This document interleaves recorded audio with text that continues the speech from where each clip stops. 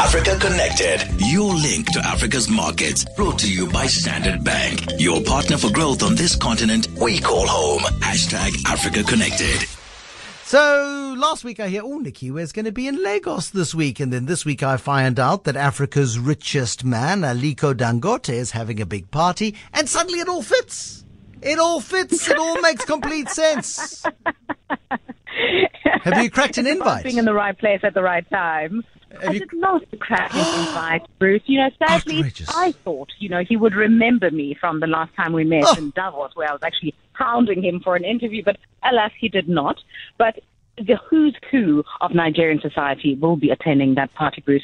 Some of the people that I've met today have been talking about the fact that it is Aliko Dangote's 60th birthday, and people are gossiping about who potentially has cracked the knot. So it's the big talking point here amongst business leaders. Listen, he's the continent's richest man. Who wouldn't want to be at that party? But I'm told it's a very private affair. Very private affair, so I won't be able to make it to that party, sadly, Bruce. He's the guy who shouted at Chris Bishop for underestimating his wealth in the Forbes rich list. He said, no, you don't know half of it, he said to Chris Bishop. So Aliko Dangote, wealthiest man on the continent, having a party, and Nikiwe tried to sneak in, but you're going to have to do some work.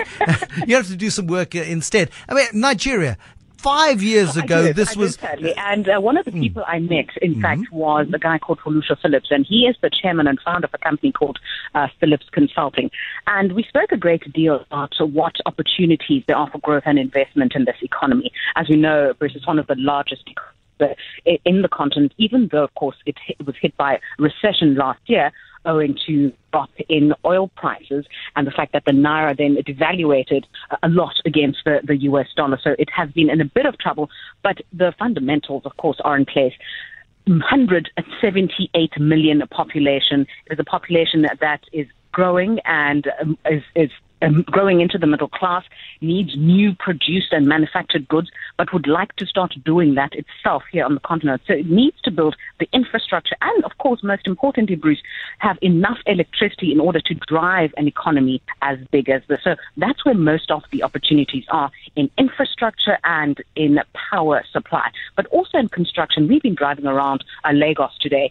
So much construction taking place. It's a huge city. It's massive and very, very busy, but still a lot of construction and development underway at the same time. But also in Nigeria, 5 years ago, seen as this wonderful economic, shining positive light for the African continent. Oil was at $100 a barrel. It all seemed to be going Nigeria's way. They didn't diversify their economy back then, and they're paying for the price for not doing so then. Are they doing it now? I think Nigeria has been paying the price for that and has done so over many periods of volatility over the currency. And that's why this particular recession has come about. It's because of that over-reliance. But it's now starting to look towards things like agriculture. I remember reading an article, I think it was in the FM 2 or 3 years ago, Bruce, a piece on Zimbabwean farmers who, having left Zimbabwe because of that country's land policy, were being invited to a country like Nigeria to work in the agricultural sector. So there's a big agriculture, because prior to oil being discovered in Nigeria used to be an agriculturally dominant economy. It has the potential to do that and to also to develop agro-processing as well. So those... Oh, we've lost her. Nikiwe Bikicha on the line to us from Lagos in Nigeria. We'll touch base with her again tomorrow as she goes with Africa Connected all over the African continent. Her latest stop off in Lagos as she talks about diversification in that economy, huge opportunities for growth and investment there.